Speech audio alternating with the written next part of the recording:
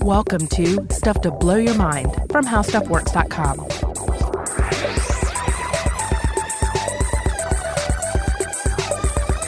Hey, welcome to Stuff to Blow Your Mind. My name is Robert Lamb. And I'm Joe McCormick, and today we've got a treat for you. It's going to be a special bonus conversation with Bret Wood, the creator of the How Stuff Works podcast, The Control Group. That's right. We've been meaning to do this for a little bit ever since The Control Group came out over the summer, because we really think Stuff to Blow Your Mind listeners will enjoy this show. It touches on a number of things that we've discussed in the past on this show. So we were like, we should talk to Bret, have him in the studio, and maybe we can throw this at the end of an episode or the beginning of a vault episode. But it ended up being just such a good little chat. We thought we'd just put it out in its own neat little package. That's right. We had a great time talking to Bret, and we hope you enjoy our conversation.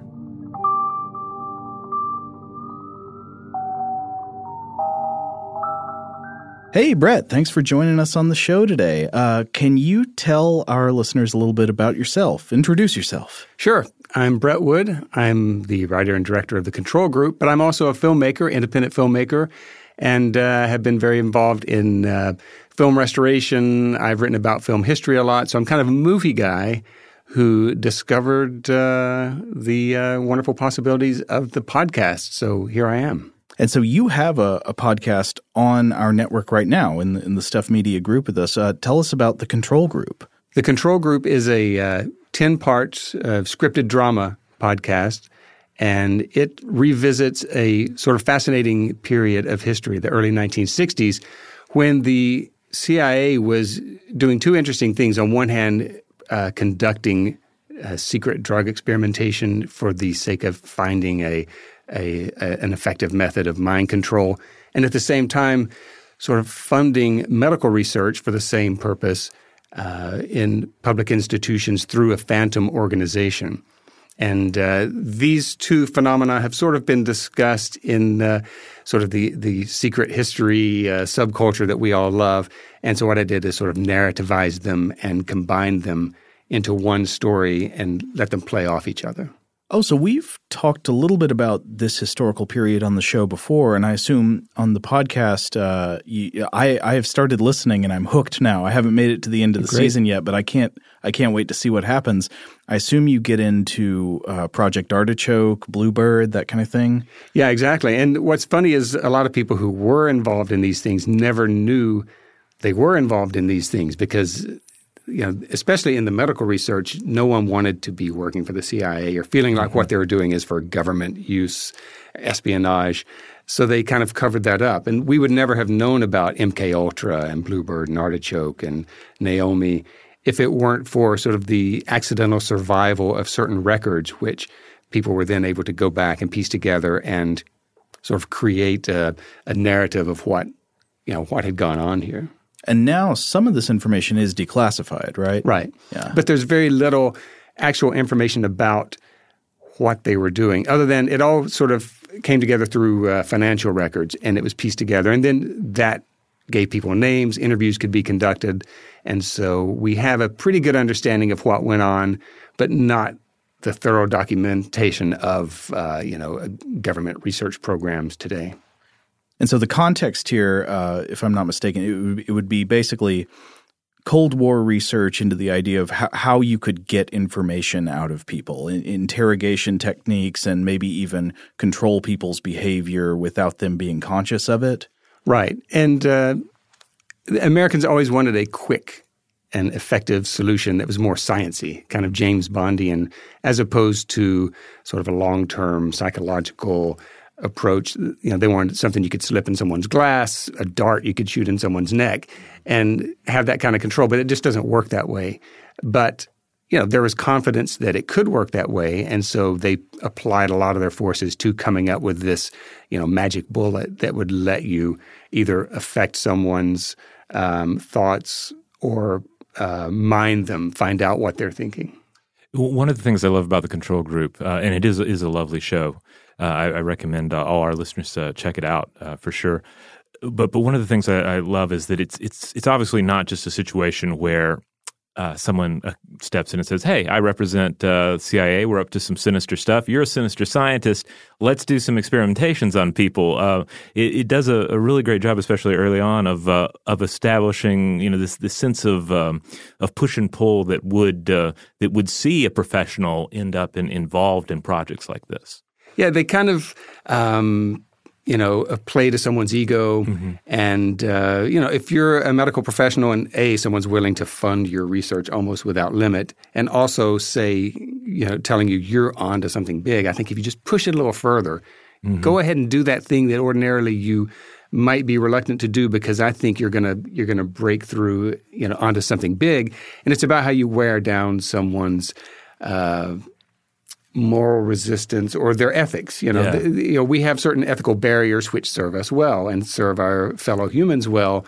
And a lot of times for the sake of the greater good, people want to push those barriers down. Well, we've got to tackle this problem now. So let's not worry so much about experimenting on animals, experimenting on people. This is such an urgent issue. We've got to solve it at all costs. And once you drop your moral barriers, your ethical barriers, then it opens you up to all sorts of dangerous abuses of power. And we've seen that a few times in our history. Oh, yes. Well, we're talking about a podcast. We're talking about an audio experience. So let's just take a short break to listen to the trailer for the Control Group for anyone who hasn't heard it, and then we'll come back in and discuss it some more. This is a time of great opportunity for us, for modern medicine. Advancements are being made every day. For more than 75 years, the Central State Hospital at New Canaan has provided treatment for those with mental disabilities. But in recent weeks, something has changed. One of our doctors has adopted methods of treatment that are more experimental in nature, methods one might consider ethically questionable. The Control Group is a 10-part scripted drama. Subscribe for free on Apple Podcasts and never miss an episode. Is that what you think I'm doing? Inflicting harm? To be honest, I don't understand what you're doing. And that's what frightens me the most. The Control Group from How Stuff Works. All right, we're back. So, Bret, tell me, one thing that I was thinking about, we already talked about some of the historical examples that are essentially the bedrock upon which this fictional drama is created.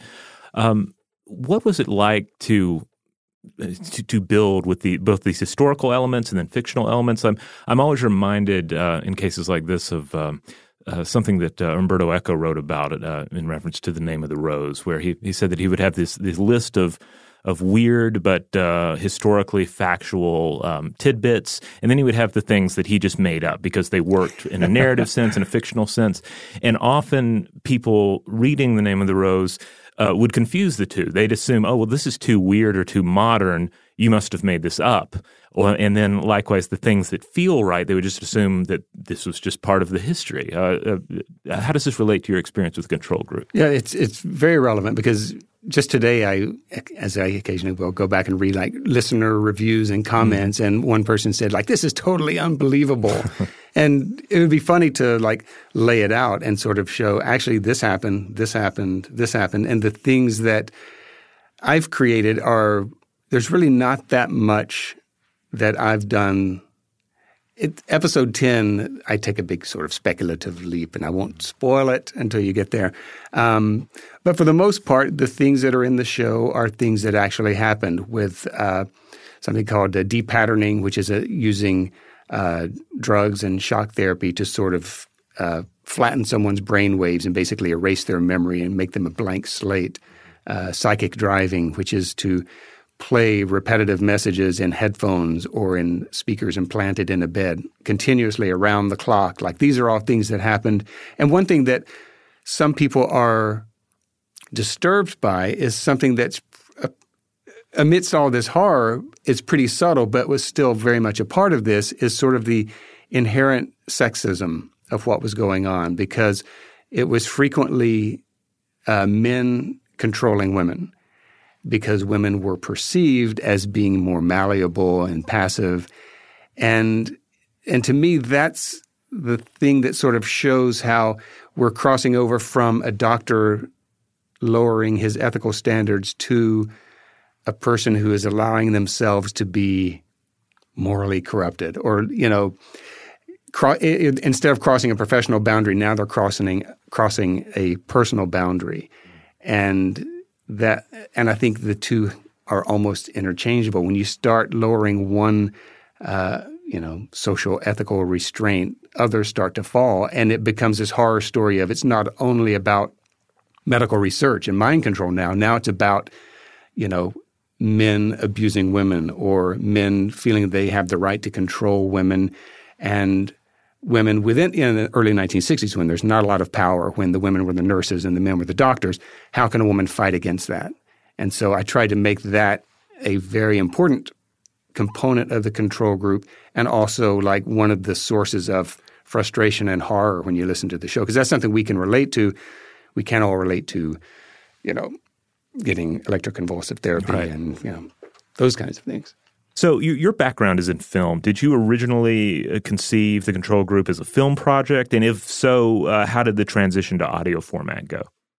Yes, it was intended as a feature film, and it had a script, and we had found locations, and I was in the process of casting it, very low budget kind of stuff, and we were going to shoot it at an actual what had been a medical facility, which is no longer in use. And that is where a lot of the architecture of the control group, even though it's audio only, comes from, of this sort of modern facility that adjoins this creaky old mansion. That was very much part of the space we were going to shoot it.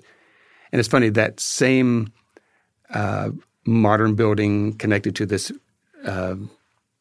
sort of monument to the past is pretty common in big state mental hospitals. In Milledgeville here in Georgia, you have the same thing. You have these ultra-modern buildings sitting alongside these crumbling Victorian buildings. So that was where we were going to shoot. But when they reviewed the script prior to our shooting, they withdrew permission for us to film there. Oh. And so this project went on the shelf, and I chose something else that I had in my other script drawer, which was very simple and inexpensive to film, so I did that instead, and that's a film called The Unwanted. You can stream it on Amazon. Oh. And so adapting it was a lot of fun, because for a 2-hour movie, you have to be very concise. Everything has to be short and quick and move along, but suddenly to have this expanded canvas of a 10-episode podcast and having like 5 hours in which to tell the story was very liberating. And then I think the thing I love the best is that certain things that are cheesy when you do it on film, a hallucination. No one can do like an acid trip on film. It's always going to be cheesy. Right. It's never going to quite be, it's someone's visual representation of the unrepresentable. But with audio, you can kind of cross that line much more easily, and sometimes what you imagine is much more effective and much worse than what I would have been able to, as a filmmaker, put on screen. So even the horrors of shock treatment, if I had tried to stage that on film, would have probably looked, kind of conventional, or it would have, but when you just hear the sound of someone convulsing on a gurney and, choking with the mouthpiece in their mouth, to me, that's much more visceral, and what you in your mind create is much more effective and affecting than, what I would have literally represented for that. So the cast of the control group is excellent. Everybody really brings it. Is this the same team that you'd assembled for the film, or did you assemble a different team for the audio? How did this come together? Yeah, totally different team, because the film was going to be years ago and I hadn't fully cast it yet. And in between making The Unwanted, I made another film called Those Who Deserve to Die, which is sort of a supernatural revenge film, which we're just completing, so it's not out yet. And that brought me in contact with another bunch of actors. And so the cast of the control group is basically all these actors I've worked with in previous films. So there's someone from Those Who Deserve to Die, someone from the control group. And also in one of the other hats I wear is doing some film and video production and things like that, and I've dubbed foreign films into English, which is a lot of fun. And so I've used some of the voice actors from that process. So I had a little bit of experience in sort of constructing a film, a narrative, audio only. So that I definitely used all my tools from the film toolbox in making the control group. Now, Joe and I were off mic here. We were already chatting a little bit about movies of the past, and Joe and I talk a lot about especially B movies on the show. So we have to ask you, what are your favorite mental hospital films, and did you draw inspiration from any of them for the control group? Ooh, that's a good question. You can't not be aware of One Flew Over the Cuckoo's Nest just because it is like the big one. But Sam Fuller's Shock Corridor was definitely influential. But there was also some lesser-known films that I like a lot. There's one called The Caretakers, which is very interesting, and The Snake Pit, of course. Oh. And John Cassavetes' A Child is Waiting, even though it's about sort of a hospital for children with, mental retardation and developmental disabilities. But still, these ideas of this sort of clinical setting, which some of these movies are about the horror of a mental hospital, and some of them are about this is modern medicine, this is hope. And so I kind of like for my world to be a little bit of both. It's a place where there are people who are genuinely interested in providing health care and looking for the latest and, some new means of treatment, but also a place where, certain treatments are being performed that are maybe in 10 years not going to be looked upon as the most humane.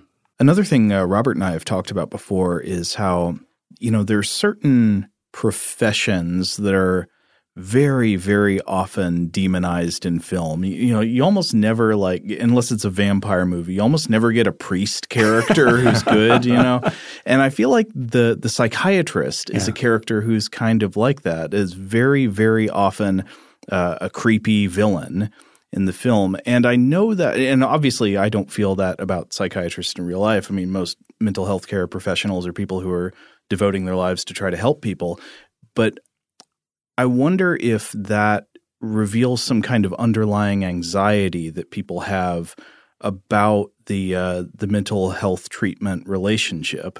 And so I wonder if doing this show, especially based on historical examples where this relationship that's supposed to be a positive one, that's supposed to help people heal, could go very, very wrong and very abusive. Did that inform your ideas about that anxiety, that cultural anxiety we have? I mean, I didn't think about it specifically, but, all this stuff is like we carry it around with us, especially if we love movies, then we have whether we're that conscious of it or not. But, psychiatrists are the Frankensteins of the 21st century. Back then, the horror was digging up a body to anatomize the corpse. That was sort of the foundation of the horror of Frankenstein, of surgery. You're actually going to cut into a body. Now we've grown used to that. That's science.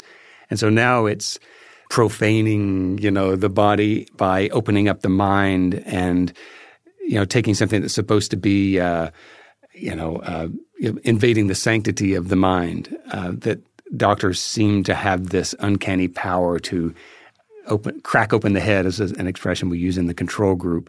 So I think it's not so much, like you said, it's not that we distrust doctors and psychiatrists necessarily.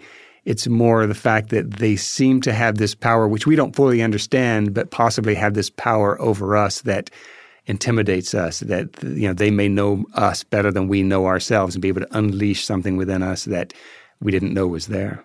Yeah, I think, it's something you touch on in episodes of the show, is the idea that psychiatry makes people maybe feel vulnerable because of its potential access to secrets, which people don't want. The things people don't want known are potentially knowable by someone who knows how to look for them. Yeah, and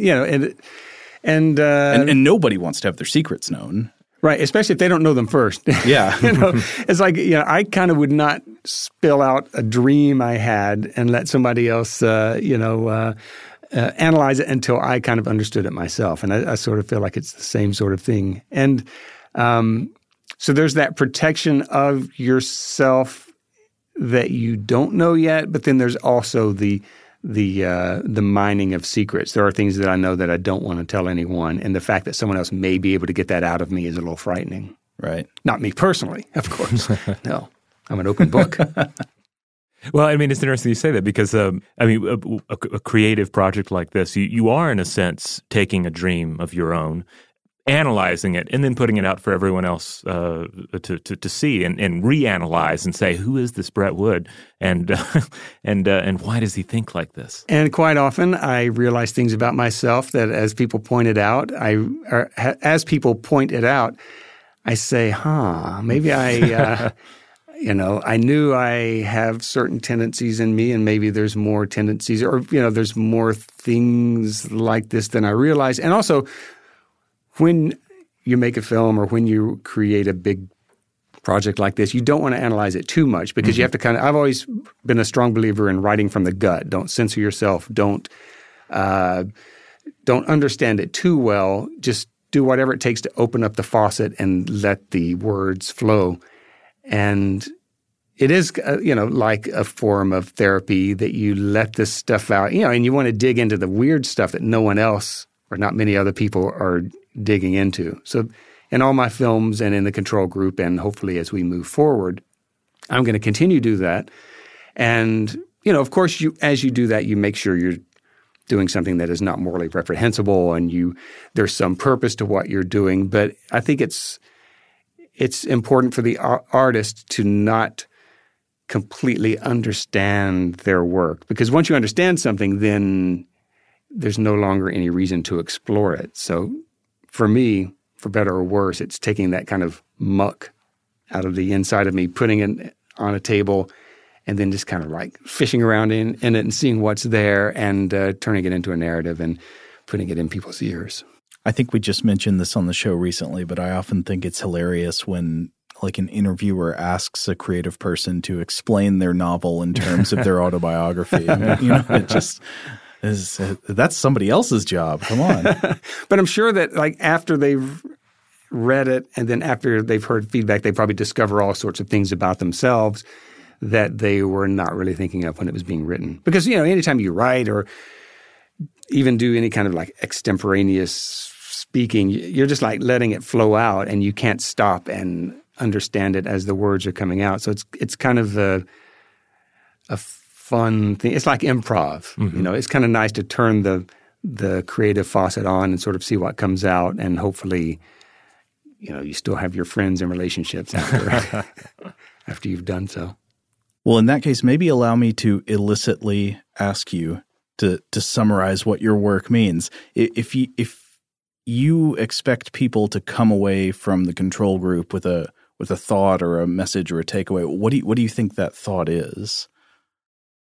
Well, on a broader canvas, all my work is about people who are trying to escape some sort of control, whether it's someone is a morally oppressive force and how they find ways to resist that oppression and find a way of expressing themselves. And usually it has to do with sexual matters.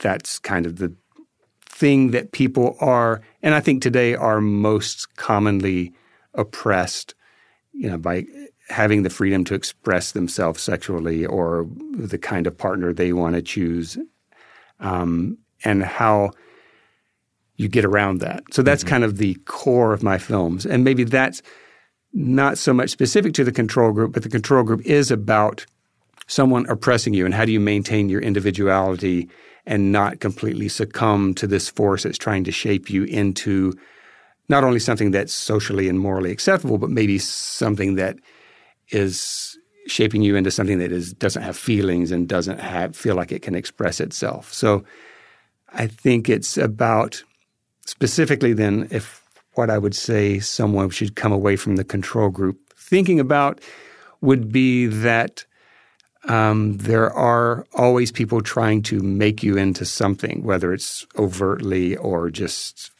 through osmosis. And it is important to sort of be true to who you are, but also to, find the means and find the room to express yourself and be what you want to be, even if it is flying in the face of a giant governmental authority that wants to control your behavior. All right. Well, the show again is The Control Group. Where can everybody get this? The entire series is out, right? All 10 episodes. All 10 episodes are live, and you can stream and subscribe at Apple Podcasts and wherever fine podcasts are heard. And our official webpage is controlgroup.show. All right. Well, thanks for coming on the show and chatting with us. It's an absolute pleasure. Thanks so much, Bret.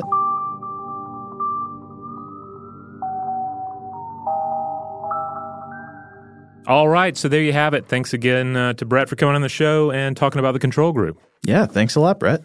Hey, if you want to check out that show, where can they go for that? What's the website for The Control Group? Well, they can go to www.controlgroup.show. That's right. And hey, if you want to check out more about this show, about Stuff to Blow Your Mind, maybe you even just listened into this interview and you've never listened to Stuff to Blow Your Mind before. Well, you can check us out in a number of ways. You can go to stufftoblowyourmind.com. You can find all the episodes there. You can find links to our various social media accounts, a store to buy some merch, and so forth. But you can also just find us anywhere you get your media. And wherever you get your media, help out our show by leaving a nice little review and as many stars as humanly possible. Thanks, as always, to our wonderful audio producers, Alex Williams and Tari Harrison. If you would like to get in touch with us to let us know feedback on this episode or any other, to suggest a topic for the future, or just to say hi, you can email us at blowthemind@howstuffworks.com.